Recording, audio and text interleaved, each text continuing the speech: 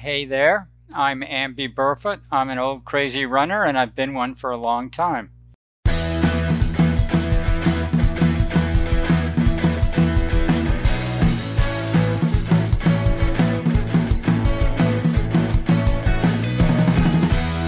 Welcome everybody to another episode of Old Crazy Runners. I'm Nicholas, the oldest of the old crazy runners, and I've got Fundy, mile 24 guy, craziest of the crazy runners.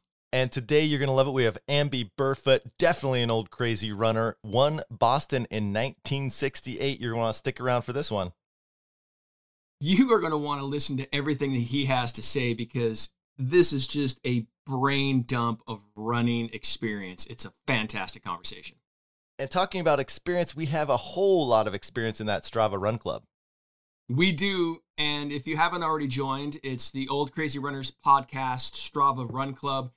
It's a great community. Want to highlight somebody in particular, Jill Richardson, one of our first signups.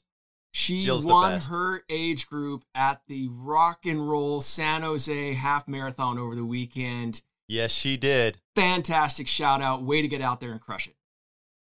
I love that. That's what's awesome about running is we have age groups. That's the best. Exactly. She won it. They gave her a medal. That's... She's got a gold medal, just like she should. Oh my God, a gold medal. I want to go congratulate her, buy her a beer, and steal her medal. Well, I would just, I would just snap a picture of it, you know. Yeah, wear it for a little bit, feel the gold, feel good. Feel the heft. Pretty proud to have actually got my own medal over the weekend. We've been talking about it. There's been a lot of lead up, and the Portland Marathon finally kicked off on Sunday, and it was spectacular. Man, first of all, I was super jealous, obviously, as you know, but what a perfect day for a marathon. Let's kind of explore that jealousy there because I thought maybe you kicked your foot out a little too close to my running path when I was going around that corner. It was all encouragement. There was so much encouragement and only 10% tripping. So just deal with it. Yeah. I wanted you to pick your feet up more. It was coaching. Keep them up. Oh man, it was it hit so many highs on so many levels. For me, there's a lot to talk about just because of everything that was out there. And I want to start, first of all, by highlighting one of our old crazy runner crew, Dennis Canfield. You asshole. Dennis decided to run on a whim and beat everybody. Beat us all. Yeah. Yeah. And here's the thing. Did the exact opposite. No training. Well, he did a 20 miler. The weekend before, which is totally not recommended. Decided having ran that he felt he could bump another 6 miles on it. And I mean, Dennis is in fantastic shape, and we ran with him at Hood to Coast. He runs all the time. Also, I believe he bought new shoes for the marathon also. So it was like the triple down of stuff you shouldn't do. I didn't know that. Of course he did. You know, and he probably ran with a hydration pack that he's never ran before. I mean, all these things that you're not supposed to do. All the things. Probably new underwear. All of it. Goes out there, sets a PR as you do on your first one. And yet still, like you say, beat us all. 4:05 was his finish time. Damn near broke the 4 hour mark. Absolute fantastic effort. Chris White also went out there and crushed it. Ran a 4:10 for his first marathon. Again, wanted to try and break that 4 hour mark, but damn, that's a hard line. Well, and I think I was talking to Chris. So he was on pace to do his 4 hour, but he started cramping up. He started getting cramps. So, I told him to reach out to Ken Outakirk, who also had problems with cramping in the past, doing his triathlons. And also anybody out there, if you have any advice for not cramping up, I don't get cramps, so haven't had to worry about them. But if you had advice, head on over to oldcrazyrunners.com and send us a message if you have any good advice for him. So that's interesting. Is cramping something that he has to be aware of and work through? Well, he struggled with it, even half marathons, of getting cramps. It's probably lack of salts and all of those minerals are causing him to cramp up, but I don't know. But yeah, he has struggled with cramps in the past. Because I say that just because you commented that you don't, I don't. For whatever reason, cramping has not been Not been the problem that I ran into. One of the problems. OBI. What's that? OBI. Optimal beer intake. Yes, lots of salts, definitely. I did, however, have to deal with who I've coined Stinky Man. Yeah. And this, I can't even begin to express to you this moment that I had. It's never happened to me before. We're going, Portland, they ran through a whole bunch of neighborhoods, which was really great. All these people out inside cheering you on. Selwood was super fantastic. And all of a sudden I'm thinking, is someone barbecuing? I mean, it's like 9 o'clock in the morning. I mean, maybe tailgate. I mean, it seems, man, whatever they're doing to those onions, not working. Not working. All of a sudden, this guy comes up alongside me. Stinky Man. Man. He fortunately was faster than I was because he kept going. But it lingered. I have never experienced somebody that had that intense of body odor on the course. Blew my mind. So there were chemtrails behind it. Anybody that's worked in cubes knows what a drag bunt is, and that's exactly what he executed to perfection. One thing for me as I came into it, for one, we talked about how the elevation gain total is kind of low, and everyone talks about it as a flat race, and I'm like, there's up and downs. Man, there were a couple challenging hills there. Yeah. That certainly made you work for it. And I really just ran my plan that I'd said. If I was running to a zone, and if I hit one of those hills and I started to get out of zone, I walked. And I kept that up. And I got to say, at about mile 21, the 420 guy, who, by the way, I guarantee ran faster than a 420. There's no way he beat me as he did when I ran a 420.07. Yeah. But he passes me about mile 22. And that, I mean, at that point, I was mentally prepared to have the breakdown that I had in the last two, and exact opposite. I knew at that point that I had it. I still had my core strength.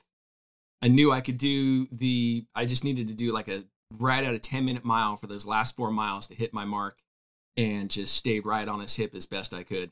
And felt great knowing that. So now I'm going into it with our next round because, this isn't going to stop because I do have that sub 4 on my target. I know I can get there. Well, a couple things. One, I'm going to take full credit for that bounce at the end at yes. mile 24 Made a as big the difference. volunteer. And I was rooting for all of you to break sub 4, but I'm also a little happy that you didn't because I want to do it with you guys. Yeah, there's I've talked about Schadenfreude before, the taking pleasure in other people's pain. I think there's a cousin to that, which is what you experienced, which is you're not hoping that I don't win, but you're really glad you don't have to put up with the fact that I can't brag. Yeah, I'm going to call it Schoden relief. Schoden relief, fair enough. I'm relieved that's a good call. that nobody broke 4, so we can do it together. But I'd like to talk a little bit about the volunteering. So I obviously was super bummed that I couldn't run. I wish the hernia would have happened after my 12-mile training run instead of after my 19-mile training run. Right. So I didn't have to put in all that extra work. You actually recommended volunteering and being out on the course and helping people. I was at the end. I was mile 11 for the half and mile 24 for the full. So coming up on the end. So man, I was out there just cheering people on. I couldn't really talk the next day. I had a gravelly voice and everything. And I took our dog to the dog park and was wearing the Portland Marathon shirt. So some guy came and talked to me. And so I told him, well, I couldn't run, but I was, did you run? Yeah. And I was like, oh, I was the mile 24 guy. I was like, you're a mile 24 guy. Exactly. That was awesome. That's right when I needed that little uplift. So if you volunteer, be the guy or the gal that is cheering everybody on, doing stupid stuff, just raising their spirits because that's it makes the course. Yeah, it makes a big difference. And especially knowing where you are on the course as well. I mean, at mile 24, or at least from your experience, mile 11, what that last push needs and getting out there. And with the, just speaking to the volunteering, I harken back to Pacer Tom again. He'd mentioned some of the challenges with the races that are just getting back into their motion is some of them they're not executing very well, or, aid stations aren't properly stocked. They're not as many as they need, that sort of thing. First of all, Portland Marathon, you ran a 5-star marathon. It was fantastic. It was incredibly organized. There's no confusion whatsoever. Multiple aid stations, all of them operational, exactly as you said they would be. It was so easy to run and really, really well done. Also, the weather, thank you. Personally, whoever was in charge of that, you picked. I'll take credit for that one. The perfect October Sunday to run a marathon. It was 50 degrees and just starting to have the sun break out at start and peaked at 61 by the time we finished. I mean, that is just the range and no wind. Perfect. Absolutely perfect. That's awesome. I am going to throw one little negativity out there. I like to be positive all the time. But right next to me, there was a large multi-tent homeless encampment. Yeah. I really feel like, Portland should have cleared those out because it's just not safe. I mean, you've got hundreds, thousands of people running by. I reported a fire. Somebody set a giant campfire on the course that runners were complaining about because they're having to run through smoke and breathe that. And then I also reported to the police that I saw someone hand a pistol, to someone in a tent. And that was about 9 a.m. and I was on the course till about 1:30, and not one single person came to check that out. Yeah. Well, let's for one qualify that that is a City of Portland complaint versus a Portland Marathon. Oh, yeah. Portland Marathon was great. The City of Portland really needs to get their shit together because there is a balance of helping out people who are homeless, struggling with homeless issues. But there's also the balance of public safety, and I don't feel like currently the City of Portland is doing a good job with that balance. No, they're not. They're not striking that balance. They're not. Not. All right. So obviously that was what really wanted to focus on today. It was fresh in our minds. It was a beautiful run. I can't wait for you to get healed and get the next one on the calendar. I like the fact that this is looking like it's going to happen fairly soon, and we can look at that spring, early May Eugene Marathon potentially to get out there and have you do it, and then crush our summer. Exactly. And next week we will talk about how to come back and plan after an injury and re-ramp up, because you did that this year. But today we're going to talk with someone who is the master of planning. Yes. Amby Burfoot, 1968 Boston Marathon winner and editor for Runner's World magazine for decades. Yes. Decades. Yes. Also, the person who has been given credit for any of the running schedules you are using if you are doing any sort of training metrics, that is all based on his brain. He has run so many different runs. He's been involved with so many different runs. His experience level is through the roof. And we had the absolute fortunate opportunity to first get to know him over a cup of coffee after Hood to Coast. And he was kind enough to take that and join us today to talk with us about everything that he has to know, what he learned for the first time running the mother of all relays, and more importantly, beer. I believe we also talk about beer. So with that, let's get on with Amby Burfoot. Let's get to it. Amby, welcome to the podcast. Hey, it's great to join you guys. So we had the most fortunate moment of all on Hood to Coast when your team, which included the infamous Gene Dykes, came by and spent some and Jeannie Rice and a bunch of greats came by and spent the morning with us, and it was really great to get to know you. And so I'm really looking forward to the opportunity to talk with you more in depth here. Well, we were more impressed with you guys than you were with us, because you seem to have a system of actually knowing what you were doing on the course, whereas we didn't. We had the best food of anybody in the race. We had 2 executive chefs who traveled with us from beginning to end. but we were a little bit clueless out on the course, and it hurt us a couple of times. But then that's what happens at Hood to Coast. That's exactly right. The experience of running the course really pays off, and you would know that individually with the races that you've run multiple times. Then you just multiply that with 12 legs and multiple people, and that's the part that we love the most. Well, yeah, that's the crazy part of the race. So, if just doing your first time, those logistics can definitely be a hindrance. Well, and since my team was composed of only old crazy runners, every single one of us over 70, that had some kind of multiplicative effect on stuff that could potentially go wrong, ranging from injuries, of which there were a few, and I was one. I succumbed to that.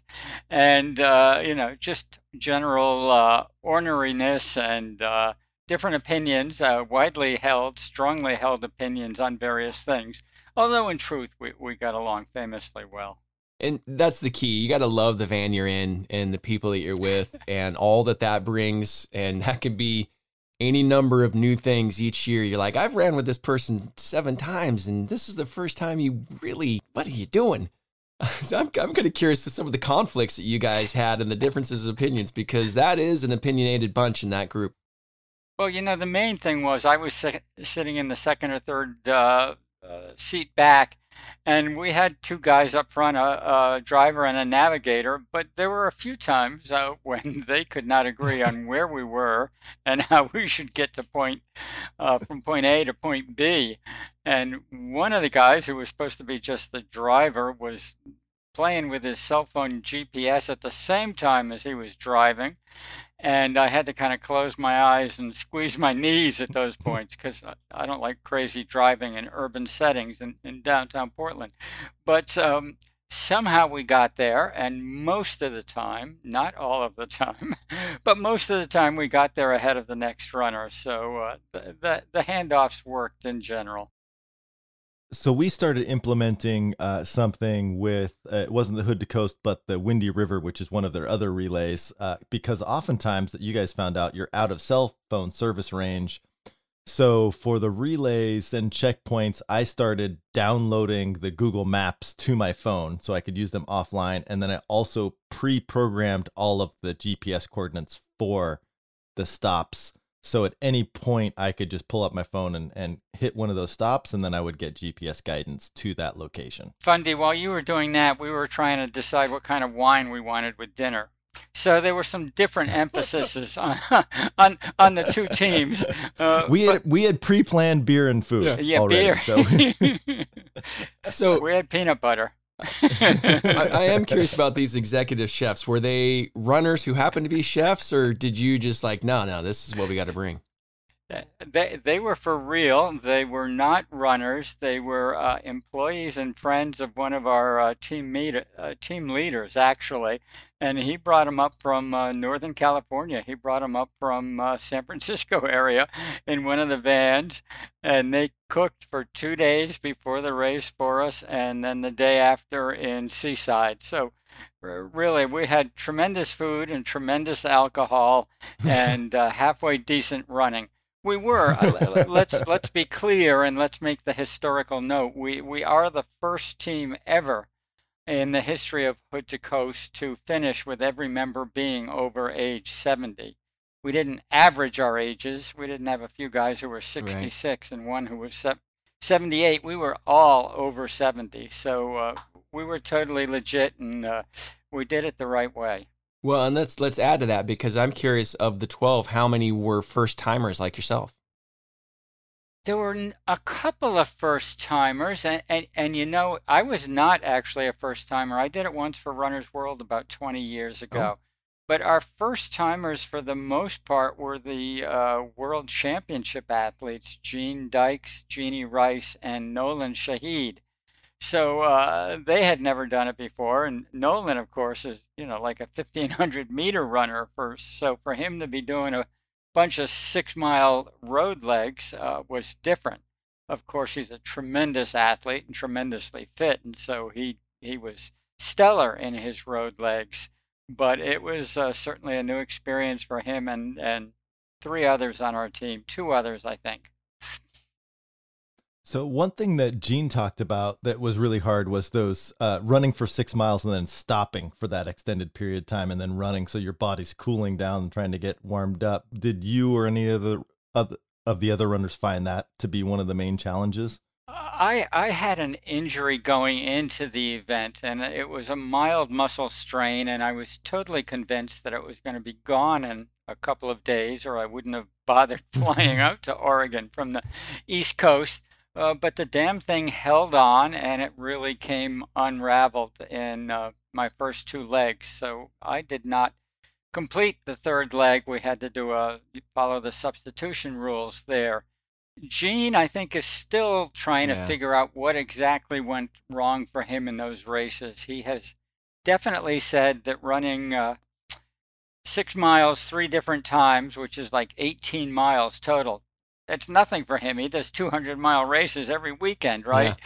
And yet he says that those 3 6-mile legs, discontinuous, were much harder than running continuously. And he's retained a strained muscle that he got out there on the roads, and he's not sure he's going to be able to run the London Marathon in 2 weeks. So here's hoping he'll have a fast recovery. Yeah, absolutely. And we talk about it as far as the difficulty of hood to coast. It really is in the vans themselves. It's not the legs that are necessarily challenging. It's that cramped quarters and putting your body in a position for an extended length of time when it really needs to be stretching and recovering. And you don't feel it till that third leg. And, we'll tell new runners all the time, you're going to be excited. You're going to get out there. I mean, it's like any other race, right? You're going to blow that doors off coming right out of the gate, and then you're going to pay for it later. I think you hit it. That's exactly what it is. It feels pretty good going out, but too much van time is not a normal state for most of us antsy runner types who like to be moving around and stretching and dropping on the floor and doing push-ups or whatever it is we do all day long. And it really gets you down after a bit. So we talked a little bit about, speaking of injuries, so I, unbeknownst to myself, ran hood to coast with a hernia. Ooh. And then was in quite a bit of pain later that afternoon after we had coffee in the morning. I thought I had just pulled something, and we had a nurse in our van, and she said, Nope. "No, you're stupid. You have a hernia." You got a hernia." So I am currently out of extended runs, which sucks. I won't be able to do my marathon that I had planned. Sorry to hear that. Well, when you're an old crazy runner, stuff just falls apart sometimes. You got to get it fixed. It does, and I'm on the lucky side of that continuum. I'm maybe old and crazy, but my hood to coast injury seems to have cleared up about 99.5%, and I'm not going to set any records by a long shot in the Boston Marathon, but I hope to go the distance on October 11th. Oh, that's right. You have that coming up. Keep thinking. I forgot it's in the fall, and that's the weekend after the Portland. I keep thinking it's another 6 months from now. You're like, not me. You're clearly not an East Coaster, No. where everybody out here is completely obsessed by the Boston Marathon. People are already trying to suss out the weather 2 weeks in advance, and we're all sort of curious how an October race is going to be different from an April race that some of us have run 30 or 40 times. And, will there be leaves on the trees now? Usually in April they aren't, so the sun can be really hot in April. Oh, right. But to me, it's like once in my lifetime chance to run the Boston Marathon, same course, same everything, except totally different time of year, and it just seems like a fun one-offer. Yeah. No, that's a great perspective, that it's not just, the course itself, but little things like, the leaves haven't fallen off the tree. What sort of canopy do you get? What sort of shade does that bring into the whole thing? I hadn't even thought about it from that point. Yeah, it feels a little bit like the 2014 Boston, which was the one that came after the bombing in 2013. And so we had tragedy followed by 2014, which was this tremendous celebration in the Boston Marathon. This year, after 2 years of COVID and canceled races and virtual races, people are really excited to get together and head to Hopkinton, it's going to be quite different. Instead of starting waves, the waves are going to be when you board the bus in Boston, an hour outside of Hopkinton. And as soon as you get to Hopkinton, you're kind of on your own. You can drift down to the start and take off. And no one really knows what that's going to be like. So it will be a whole new experience, and I think it'll be great fun for everyone. So there's not really going to be a starting gun. You just kind of drift down there and start whenever you want, and it ticks across when you cross that start line. That's my understanding. Of course, for the elite athletes, for the men and women, the championship race, there'll be very much of a start and a TV event, and then a fierce competition for the next 2 hours. But for the rest of us, instead of standing in your wave forever, which is not a great COVID strategy, we're going to be asked to wear our masks on the bus. And as soon as we get to Hopkinton, instead of having to wait in the village for 2 hours for our wave, we can kind of use the porta-johns quickly and walk down to the start and drift across and take off. So that'll be a different experience and fun, and I think might allow some people with relatively similar qualifying times to run together. I'm really not sure how it's going to work. That could be a really interesting change, actually, the idea of just taking the structure away and letting it kind of just organically start. You know, obviously, besides as you mentioned, the ones that are really, really pushing for wins, but for the remainder and the bulk of the people, the idea of just letting them out and you know, as you make your way. I'd be curious to see how that might disperse the field over the course of the race.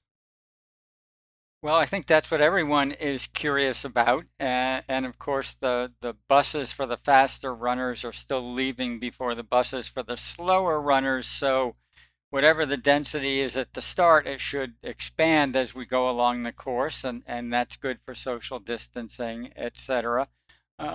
And 20,000 runners or 24, whatever number they're going to have, that's not a small number. No. I don't think anyone has to worry about running down the road and wondering where the heck everybody else is.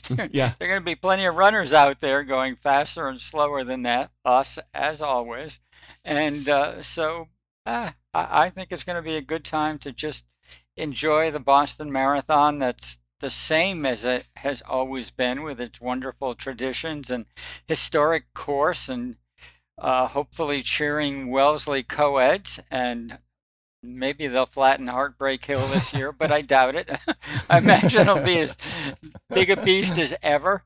It'll just be a different way of experiencing the whole thing. So how are you approaching the race? Is this just, you know, you're out there enjoying it? Do you have time perspectives, goals? What's this going to mean for you? I sort of hate to admit it, but I'm approaching the race severely undertrained, which is okay. My theory about running at my age now is that the most important thing is to be healthy and strong on race day. And sometimes to be healthy and strong, you have to undertrain a little bit to make sure you don't get injured or ill. So I'm following the unique undertraining theory to get ready for the Boston Marathon. Very much the opposite of what I did 50, 60 years ago. I did do 19 miles last weekend, and I'm still patting myself on the back for that, even though it was absurdly slow. And I will get in another couple of 15s the next 2 weekends. But as I said, I'm not going for any records at this point other than longevity. I would like to be able to run Boston as long as possible. In addition to the October reason for running, my secondary reason for running this year is that I haven't run a Boston Marathon in the decade 2020s. And I have run one in every decade previously, starting with the 1960s. So I'm at least going to keep the decade streak alive. And then it's a long time to the 2030s. I'm just going to be clawing to hold on that long. Amby, as a writer, I think that Marathon Under Training is a perfect title for a smash hit for a book, because everybody wants to run the marathon, but they don't want to put in all the training. So I think that's your key to financial success right there. Well, I will take that under advisement. I think it's an interesting approach. I remember, God, in probably the late 1970s or the early 1980s, I wrote an article for Runner's World saying that you could train for a marathon in 8 weeks if you had, were a little bit fit to begin with. And I must admit, I received thunderbolts from above and below and all sorts of netherworlds for even daring to mention anything as obscene as an 8-week marathon program. In those days, if you didn't train for 6 months, you just weren't agonizing over it enough. And I, like anyone, I know what it takes to run a fast marathon, and it takes a lot of long, hard effort for years and years. But I also think it's okay to run the marathon for fitness and recreation and enjoyment, and without doing a 6-month training program. And I've run every month for the last 55 years, so I've got a little bit of a base behind me. And even if I'm not killing myself to get ready for Boston, I'm building up a little bit, and I hope I'll be smart enough to run a decent race on race day. Well, and I'd love to go take a little history back and, talk about the year that you won the Boston Marathon, and then also, how many times had you run before that, and then how the race has changed over the years and how your perspective of the race has changed over the years. If that's one question, it might take me the next 60 minutes to answer it. So perfect. Perhaps we can break it down Yeah. a little bit, and I'll start with my early days, and we'll try and break this up a little bit so I don't drone on forever. But the real story of my life, and the important story, is that I was a failed basketball player in high school. Last kid on the team. I decided to give up basketball and try a different sport. I walked onto the cross country team, and the coach of my cross country team was the best distance runner in the United States for 10 years, a Boston Marathon winner, a 2-time Olympic marathoner named John J. Kelly. Not to be confused with John A. Kelly, who was the elder who ran the race 58 times, I think. But John J. Kelly was both the best runner in the country and the most intelligent and inspirational human being I've ever met in my life. In the 1950s and 60s, when nobody on the planet had heard of organic gardening, he was doing it in an America that then worshipped only bigger, stronger, faster, more exploitative.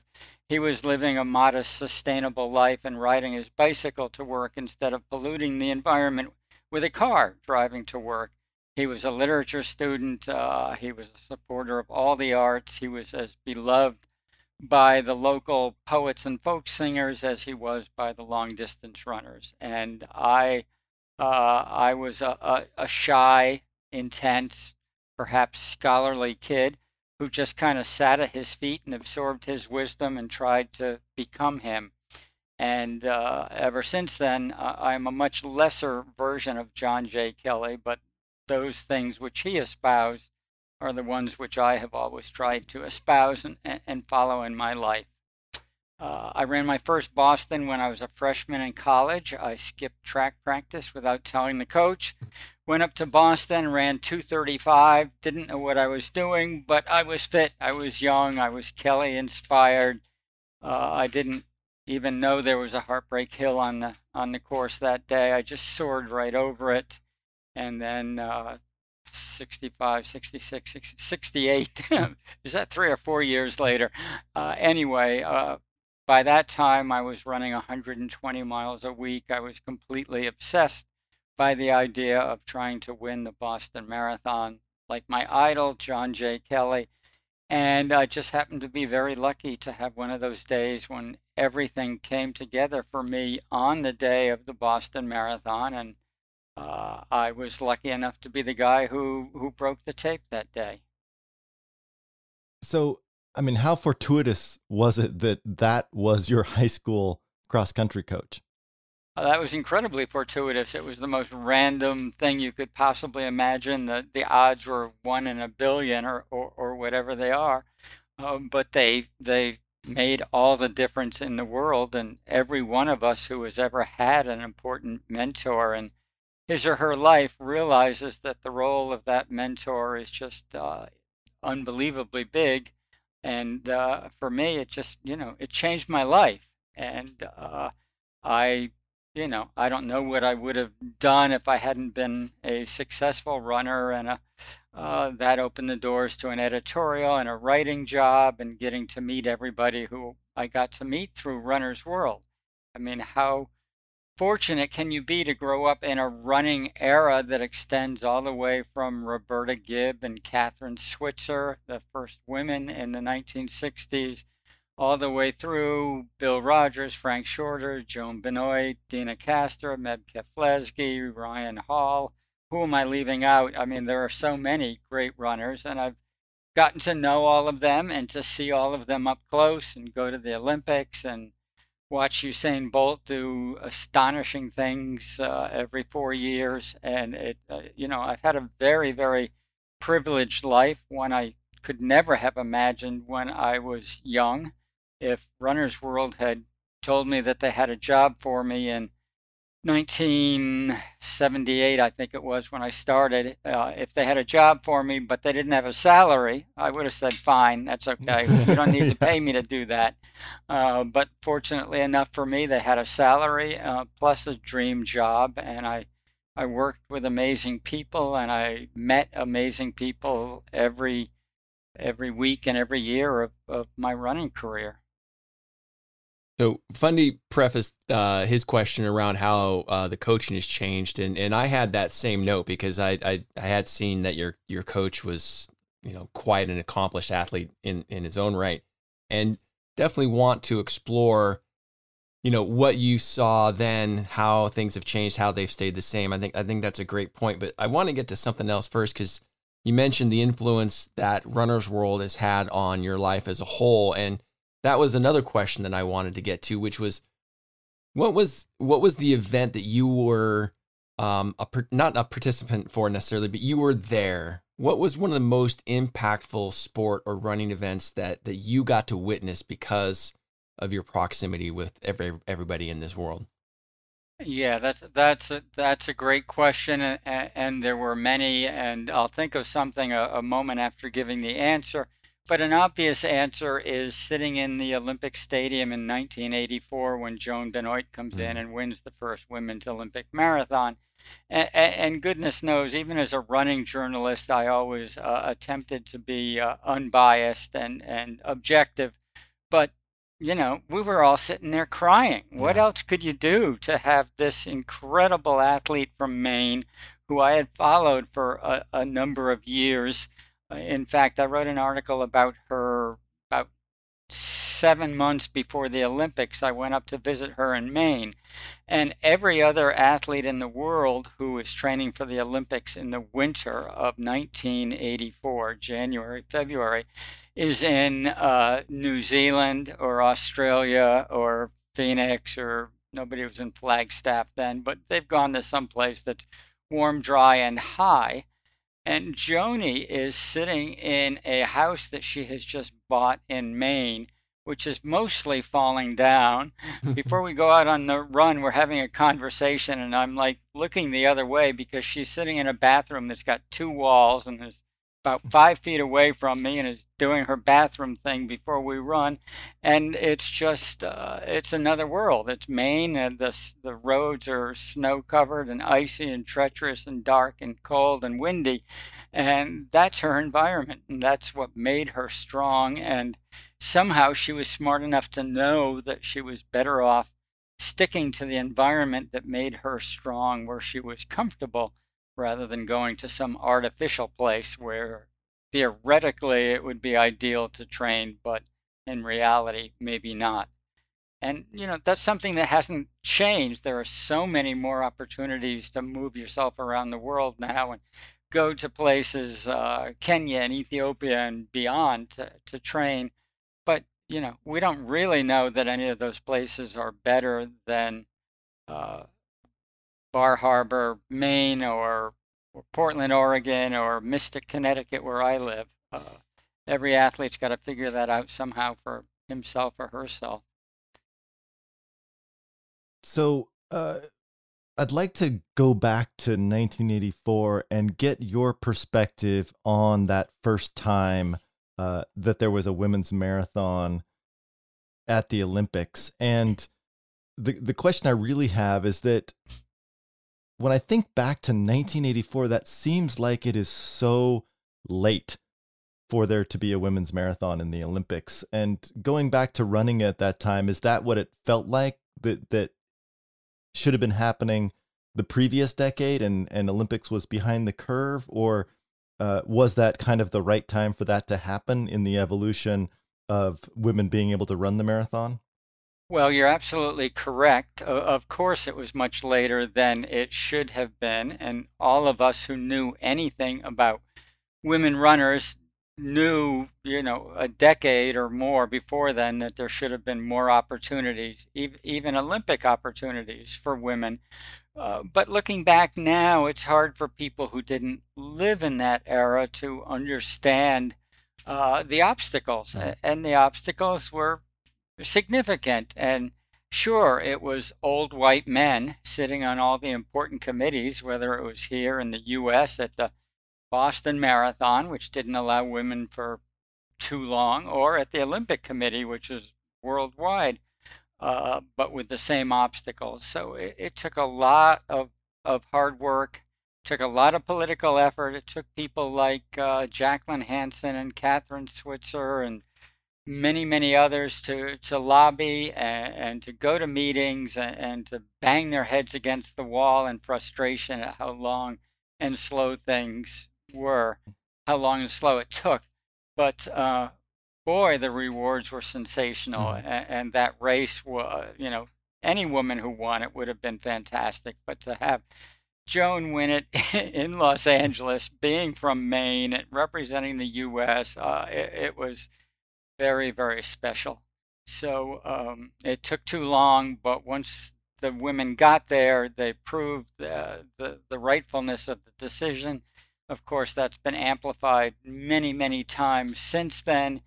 Even when Joan won in 1984, women represented, I don't know, let's say 10% of the running population.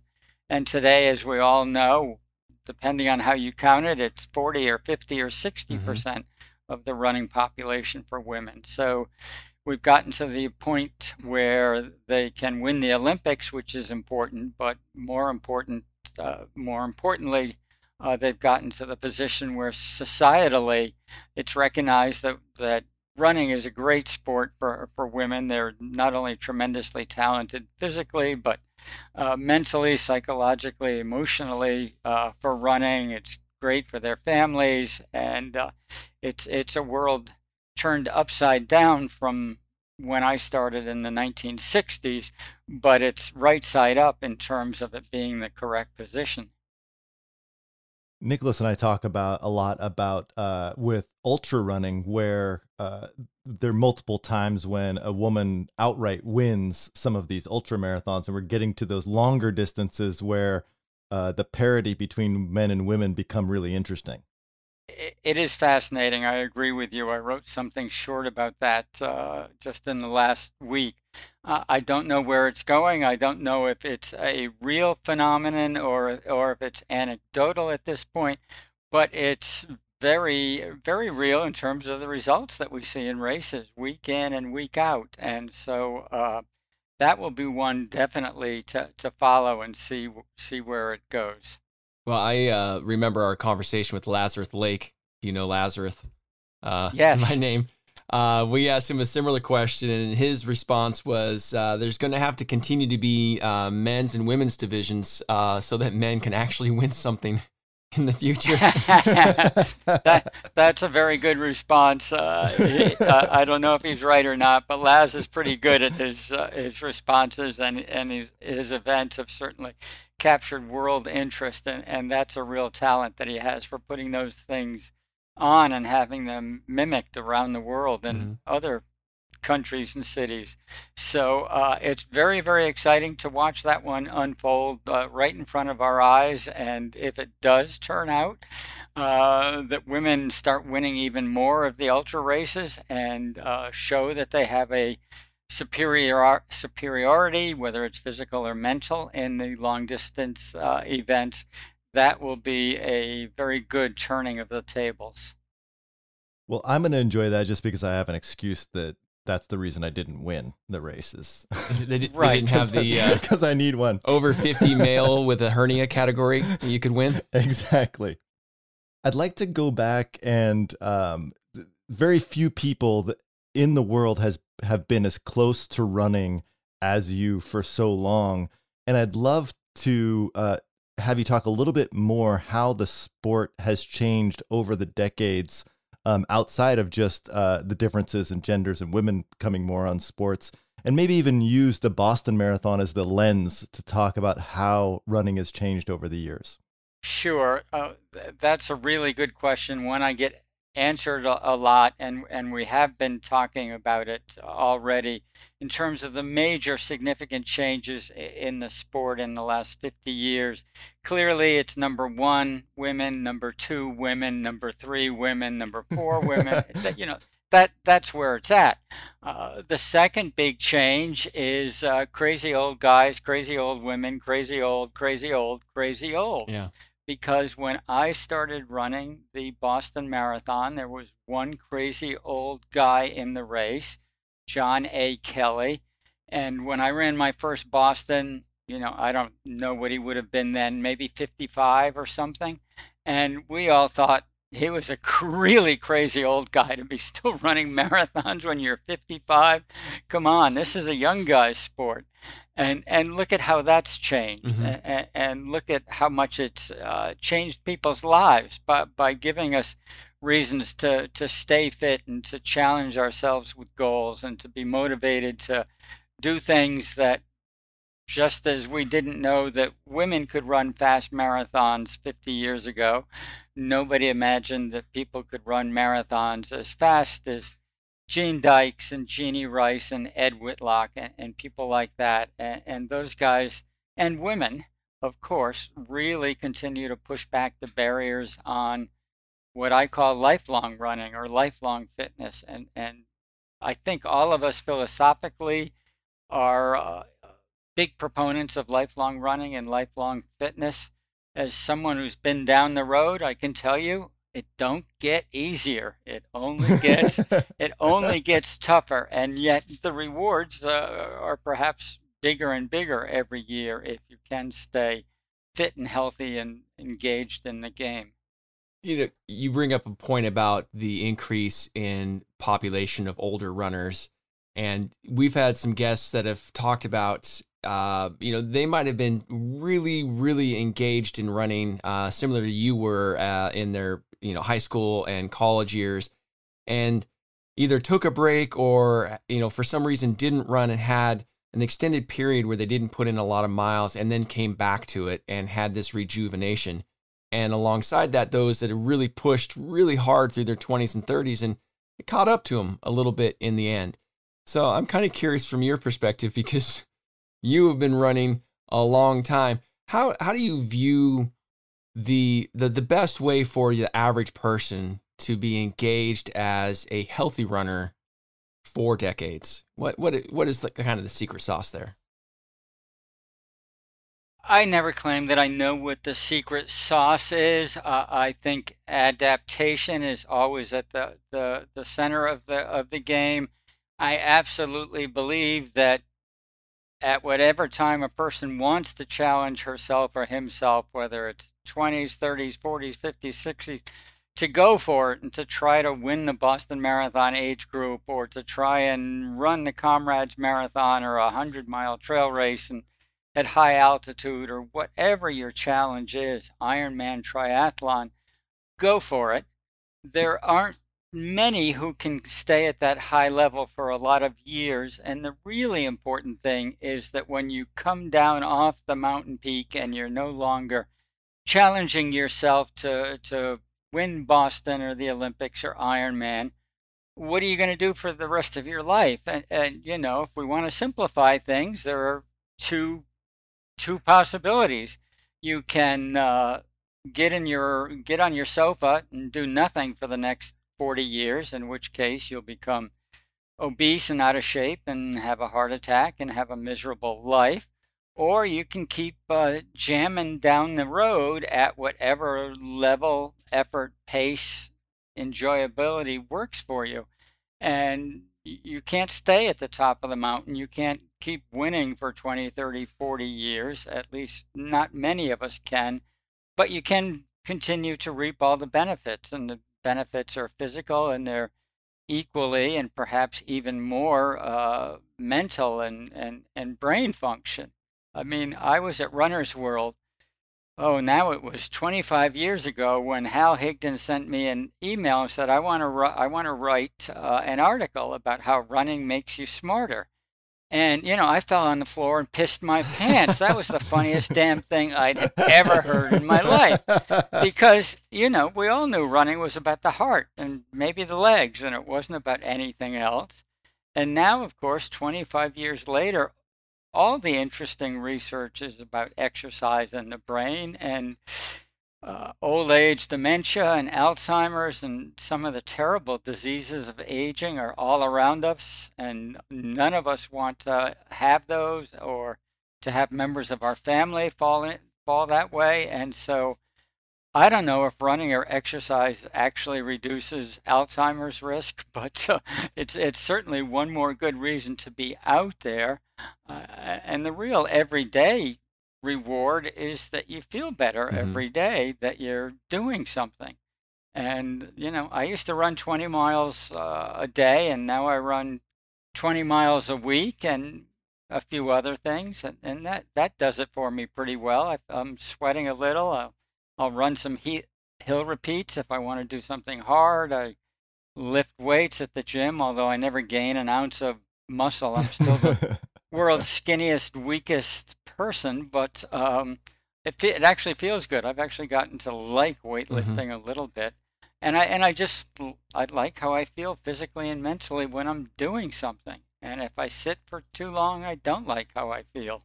And you know, maybe that's some genetic thing in my head, my body, that makes me move, and other people don't have that same impulse. But I think there are rewards to exercise that people can't possibly imagine until they do it. And people do imagine, or they hope for weight loss or something else, but they don't imagine how much better they're going to feel when they get in shape. They imagine that exercising makes you tired and fatigued and stressed out, and life is already fatiguing and stressing enough, so why bother with exercise? They don't understand that that's the paradox, that exercise gives you more energy, not less. So, two questions. One, have you apologized to Hal for laughing at his email? Yeah, Hal and I have been friends forever. Hal had his 90th birthday a couple of months ago, so he's one of my long time friends. Nice. And I assume still super quick upstairs. He's very quick upstairs. Yeah. So I'll take it when I get to 90. And then second question I have is, Nicholas and I were talking before about this, but you know, there was that HBO documentary with Michael Phelps talking about mental health struggles, and I know that we've seen a lot of this with other professional athletes, that once they're past their prime, or they have accomplished their goals of winning the medals and XYZ, and then they go into quote unquote retirement, that mental health struggle that people have with that, and I believe it's just with their identity as a person. They no longer feel whole. But with running, it seems like there is a bit of we get to escape that, because running, you can just keep going. And now that we have all of these age group records with different things, and you know, you can enter a local half marathon and, you know, hopefully place in your age group. And if you don't, you can find a smaller half marathon in a smaller town somewhere farther away. um, and I'd love to hear a little bit your thoughts on that and all of the mental health benefits that running gives us. Fundy, you really specialize in those big topics that go on for miles. My first observation is you were talking about Michael Phelps and retired athletes. I feel as if we've just lived through a period where we've seen a whole lot of this stress, mental health issues in active athletes, active championship athletes, active Olympic gold medalist athletes, and more. So one thing that's clearly happening is that people are feeling more freedom to talk about the fact that running and other exercise, it's not all endorphins and runner's high and woo woo, don't I feel great today? There are real pressures, and I was never, of course, at the heights of some of the people who have been in the headlines this year for their mental health issues, but I have said many times to runners over the years, you have no idea how lucky you are to be a mid-pack runner and to be happy with your expectations, whatever they are. Because when I was an elite runner and I went to the Boston Marathon every year, my race was a failure unless I won it. Right. And I only won it once, so that meant I had 10 failures the other 10 years. And dealing with those expectations and the failures and the impossibility of winning all the time, which is an impossibility, is a real stress. And athletes have to figure out how to deal with it. And it can be very tough for many. Runners, you said runners can move up to the next age group. Yeah, that's true. I must say, I think what is I think can be difficult, and now I'm talking very personally, is the objectivity of running. You know, it's a time sport. It's not golf where every golf course has got different length and sand traps, blah blah, and so 61 on one course is not better than 73 on another course. Running every 10K, it may have a few hills, but it's highly objective. And when you run for 50 years, the only thing that happens to the watch or the band or whatever you're using is that it tells you you're getting slower year by year. You only rarely get faster. So I think we have to dig really deep into the subject of personal motivation and what keeps us going. The stopwatch isn't going to keep you going. If you like trophies, maybe you'll win a new age group every 5 years, and that's fine. And I'm all for vanity and success and collecting trophies. If that's somebody's thing, it's not really mine.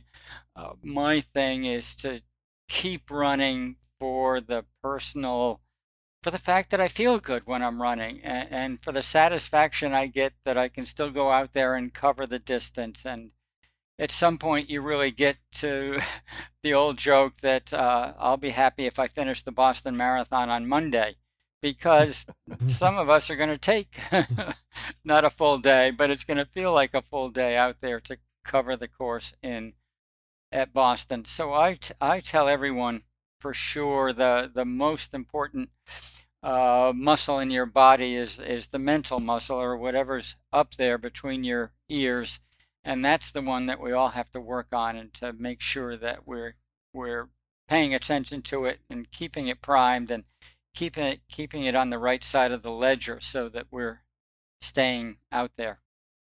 I think in that perspective, I'd like to bring back one of our favorites, which is Mike Arrett. And he made a comment once that was, the older I get, the faster I was. The older I get, the slower I am. Yeah. And I can't even, I don't even, the times that I once ran just don't make any sense to me now. It was some other guy. And, I live a couple of miles from where I grew up, and I'm still running the same courses that I was running when I was 20 years old, and pretty damn fast. And now they take twice as long to go around. So, I just have to find other ways to enjoy them beyond looking at my watch and saying, way to go, you ran another 5-minute mile. That doesn't happen anymore. Well, I would like to give, there's one benefit for running slower as we get older. Our race entry fees, we get more dollar per minute Yes. than we did in the past.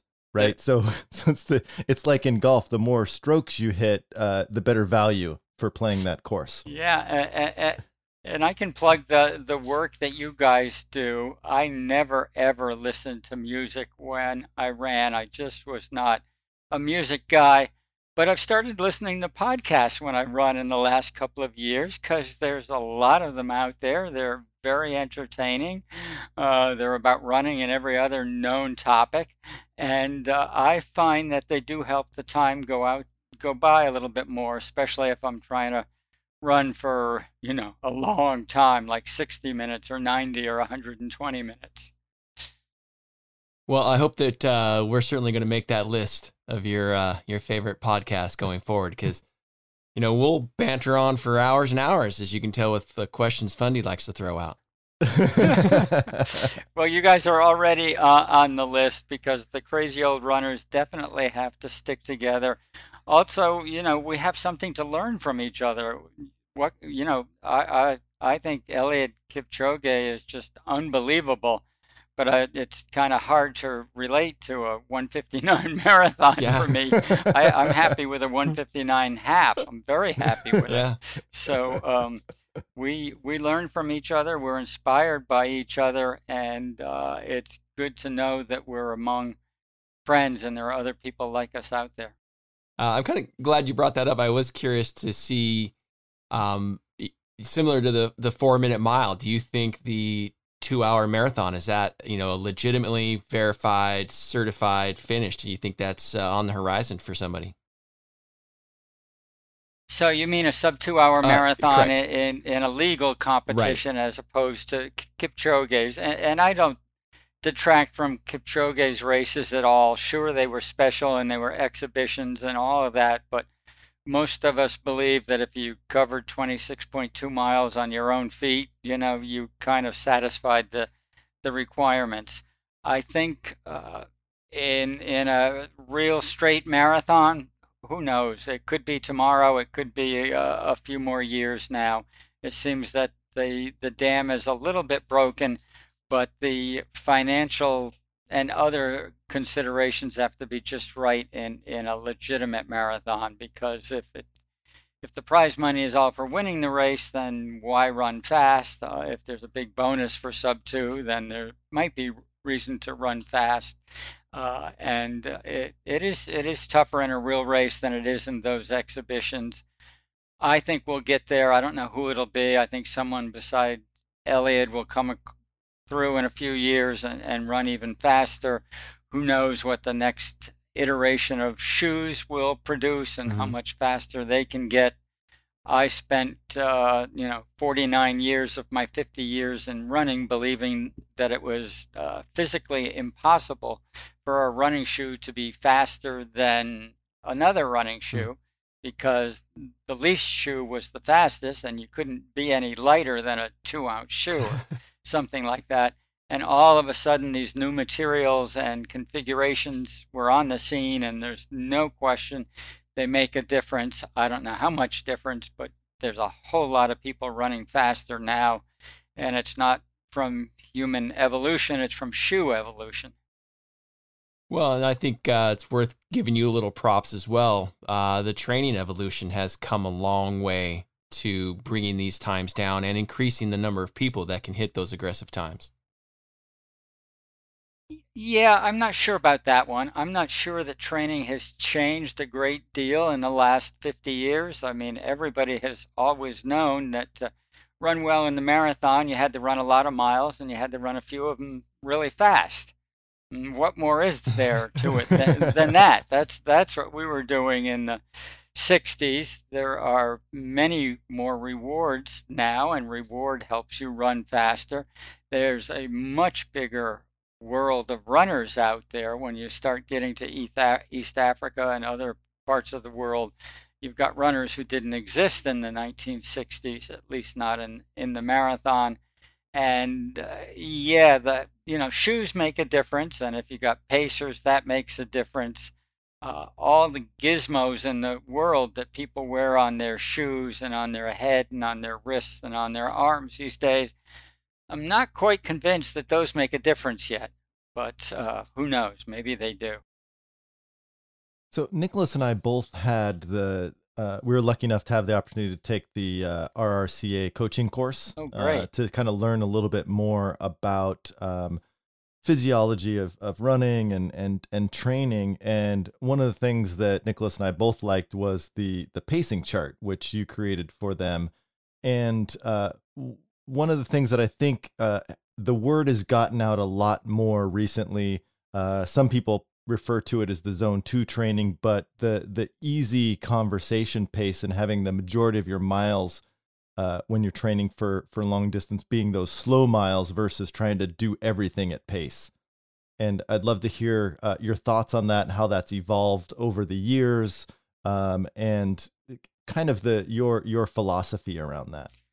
Sure. Let me see how I can summarize this. First of all, when I was running, we did LSD training, long, slow distance. I don't even know if you're familiar with that, but that's what we called it. And today training is supposed to be 80-20. I bet I was doing 95-5 because I was mileage and distance oriented, and the only way to rack up a lot of big miles was to keep most of them fairly relaxed.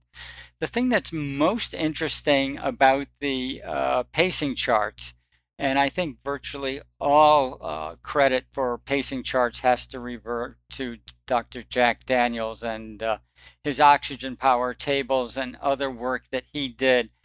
He explained those pacing tables to me in the mid-1980s, 85 or so. Not in the sense of charts, but in the sense of relationship of pacing efforts to athletes of different abilities. I had a brother-in-law who was a math genius, and I took the information to him and I said, "Can you take this information and turn it into charts?" And he said, "Yeah." And we published a chart in Runner's World. It must have been in 1985 or so. That was very, very close to what's done these days by RRCA and Jack and others. Everybody's got their charts now. And what's interesting in the story is that I took Jack's information, and there was also a physiologist in Montreal I met doing the same thing, and we turned them into charts. And Jack didn't actually publish his first book with charts until almost 10 years later. So it was always in his head. I give Jack the title of world's best running coach. He's an absolute genius of understanding the physiology of running and the psychology of runners.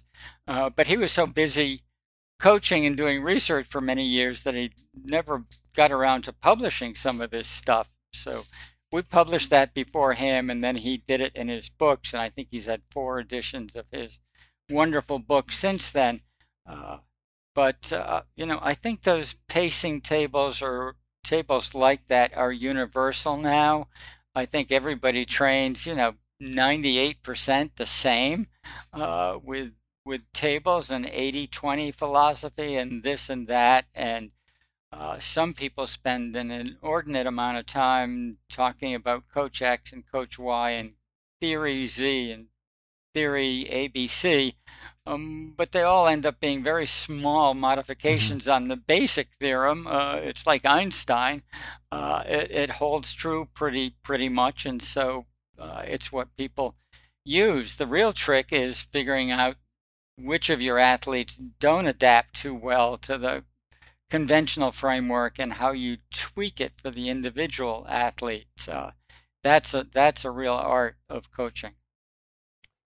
One of the things that I read up on as well is love to get your take on your approach to nutrition as you get through this. It was mentioned that you've been a vegetarian a long time, and you got into it not necessarily because it was helping your running. It was just something that you ethically and morally thought was the right choice. I was just curious to kind of build on that as far as how you approach the best way to fuel your body to be ready to compete in some of these races, or to even compete? Let's use that in a very generic term. Sure. I've always been very, very interested in all the scientific sides of running, and that included training and nutrition and all the great science we have now. Nutritionally, you're right. I became a vegetarian in the image of John J. Kelly, who was an ovo-lacto vegetarian. I always said it was ethical, but I was never on a high horse trying to preach to anyone to follow my beliefs or any particular beliefs. I was flailing around in the dark because there weren't many vegetarians in the 60s, and I wanted to be one thing, but the thing I wanted even more than that was to run fast. And so if ethics got in the way of my running fast, I would have ditched the ethics real quickly and gone for an all-steak diet or something like that. I think I made nutritional mistakes in my marathon career. I think I was a little bit weight obsessed. I think I had marathons when I didn't run as well as I could have because maybe I didn't get enough glycogen in my body for 3 or 4 or more days before the marathon. I had this obsessive feeling that I still find hard to shake, that the skinniest runner wins the race. And I know that's not true, although it's largely true. It's mostly true. I know for sure it's not the fattest runner who wins the race, and somewhere in between, we all have to find the line that works for us. And I've played around with that a lot through the years. And now I'm at the point, finally I've reached the point, it seems, where I don't have to worry too much about weight because it's hard for me to keep the pounds on at this point.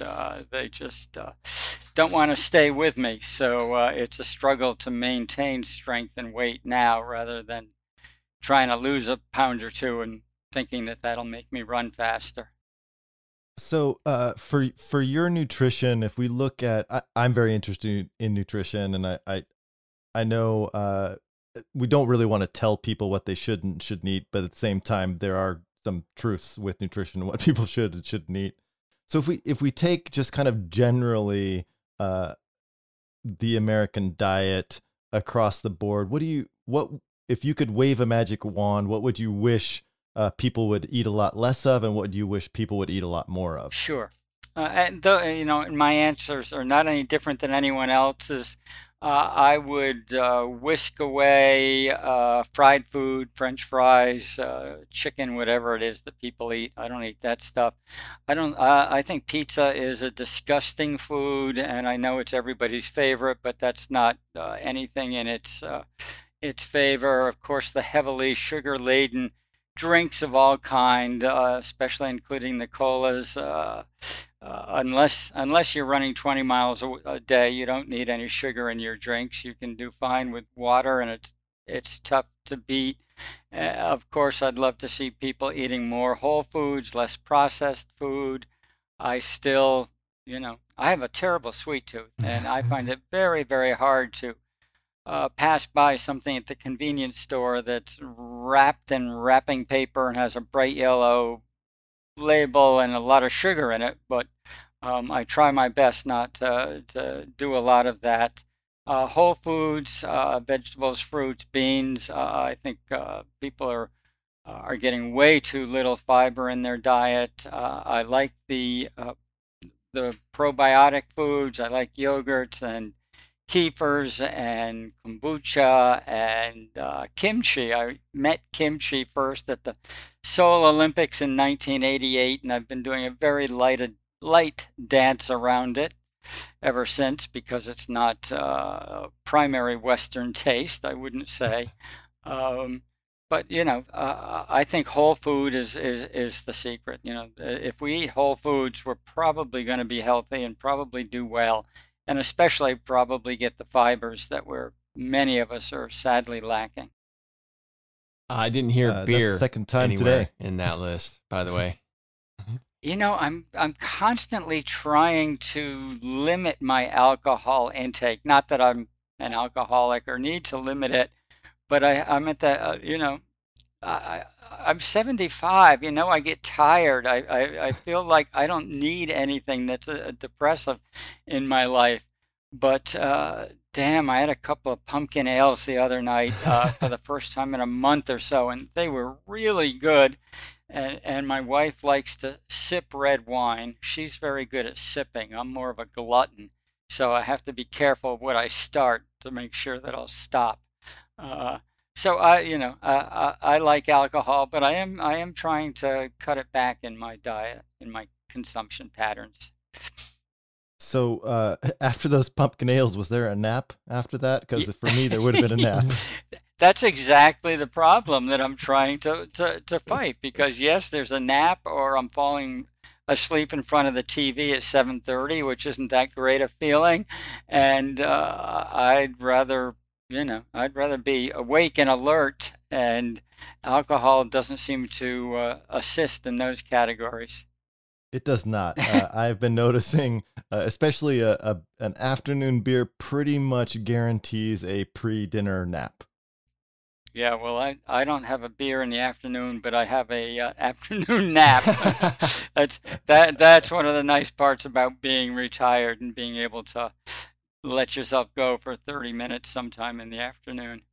Well, that's just good rejuvenation. Just, It sure refresh is. the body. Some Yeah, science. there's science. More naps, less alcohol. So you brought up a technical point I kind of want to touch on just a moment. You mentioned about building up those glycogen levels in the days leading up to a marathon. So I have the Portland coming up in a week and a half, and so that next week would kind of start that day. So what might be some of the things that I can do to start, getting those levels at their top peak?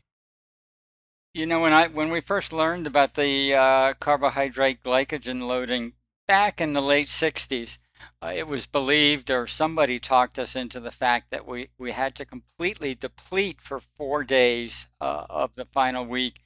And then the last 3 days, we could turn on the pasta and bread and all the carbs. And everybody went through this depletion phase, which these days would be called 4 days of keto or something like that. And it just left you feeling so lethargic and out of sorts. And you know how the last week before a marathon, you're pretty much convinced you can't run 2 miles, never mind 26. And then you go on this low carb diet and you're not sure you can even do 1 mile, never mind 26. It just messed you up so bad. And then the carbs brought it around. These days, I think it makes more sense just to taper your training, eat good carbs all the way through the week, and maybe get a few more on the day or two before the race, but not to overdo it. I don't like overdoing it. It just doesn't feel right to me. And too many runners have too many gastrointestinal problems during races with foods and drinks and gels and all of that. And I think it's a place where moderation is a good thing. And then maybe having a pretty well practiced fluid and gel routine for the race itself, so you're getting something back every 30 minutes or so. Yeah, that's been my practice over the last several weeks. Is every 3 miles. That's when I do a short walk, simulate the walk through the water station. We have a recipe. Where did you get that recipe? Was that a Runner's World? So the recipe is it's a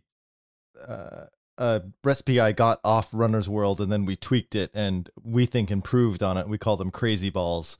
It's basically oatmeal, honey, nut butter, some dried fruits in there, kind of rolled all up in one. And we use those instead of the gels, because the gels get a little bit too sweet for me. Exactly. Yeah, that's pretty great. What you just described is what I eat pretty much every day of my life. But Nicholas, you're way smarter than I am. I have done very, very few gels or anything my entire life in a marathon, and I've run marathons without taking a sip of water or aid or anything the entire race. And I actually just the other day ordered a box of some gel or another, and these last 10 days, I think I'm going to practice running with the gels and maybe do a better job of that in my Boston Marathon this year than I have in the past. And if it doesn't go well, I'm blaming you. I will help you blame Nicholas good. for anything whatsoever. Yeah, well, I'm any health, financial problems, whatever, we can blame Nicholas. Well, I'm not sure you can blame me if you preface that whole thing by saying I'm smarter than you are. I'm just latching onto that part right there. The rest of it was just peanuts teachers. Well, I'm going to have to live with that for years. So my question is, do you pick up your pace the last 6 miles? We will find out. We'll find out.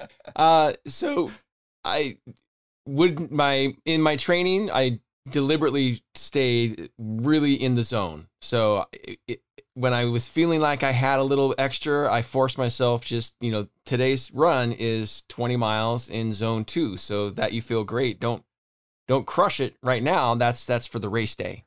So, if I beat my PR and move through and get ahead of where I was, then this will definitely be a success, and I'll happy to let you know how that worked out for me.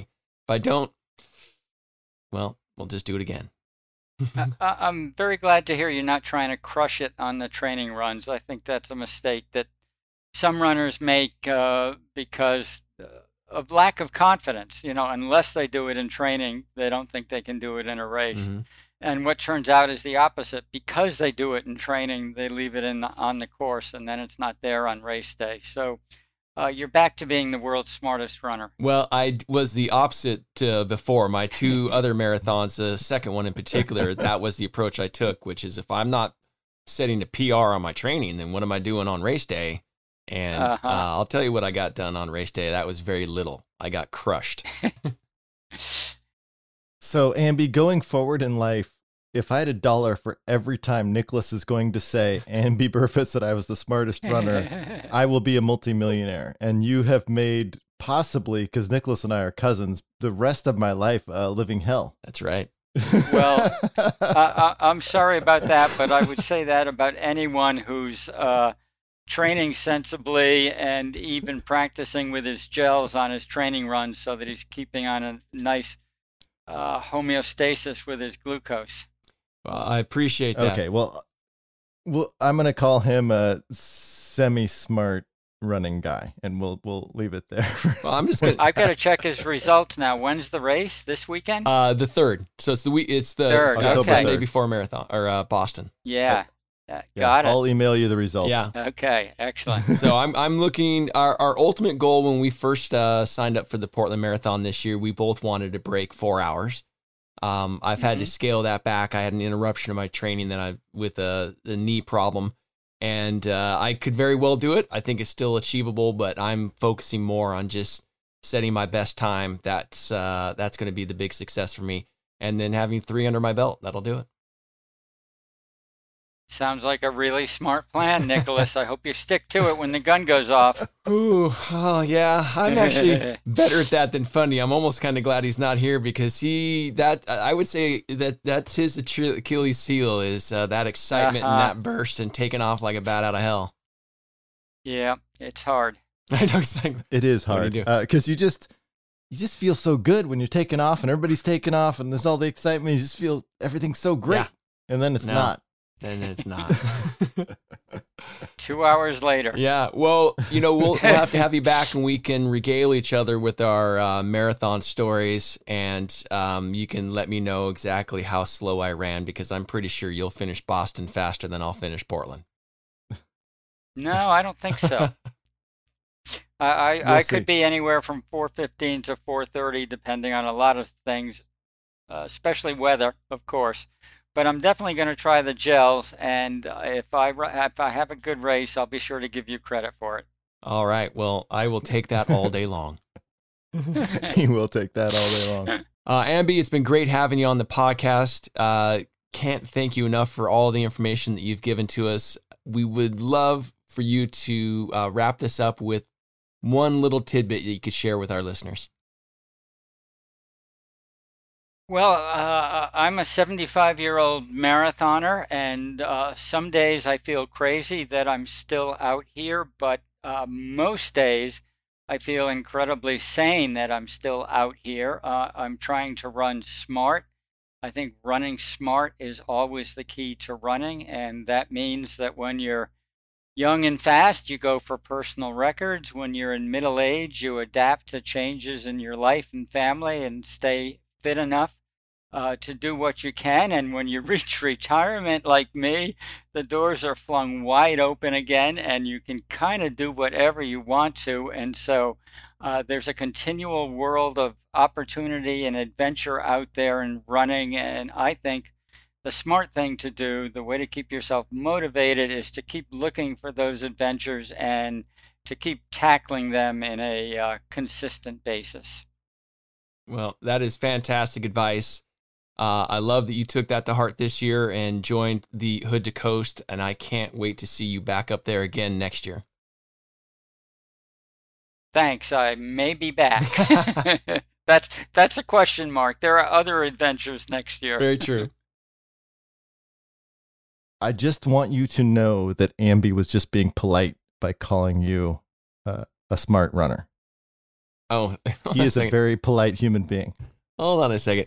He didn't say I was a smart runner. He said I was a smarter runner than he was.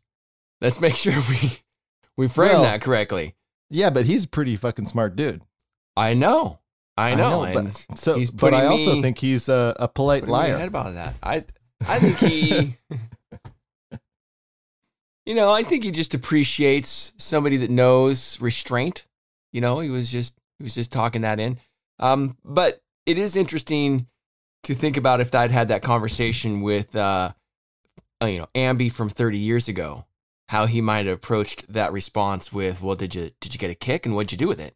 Yeah. And because I'm pretty sure 30 years ago, he would have been like, oh, that was a wasted opportunity. Exactly.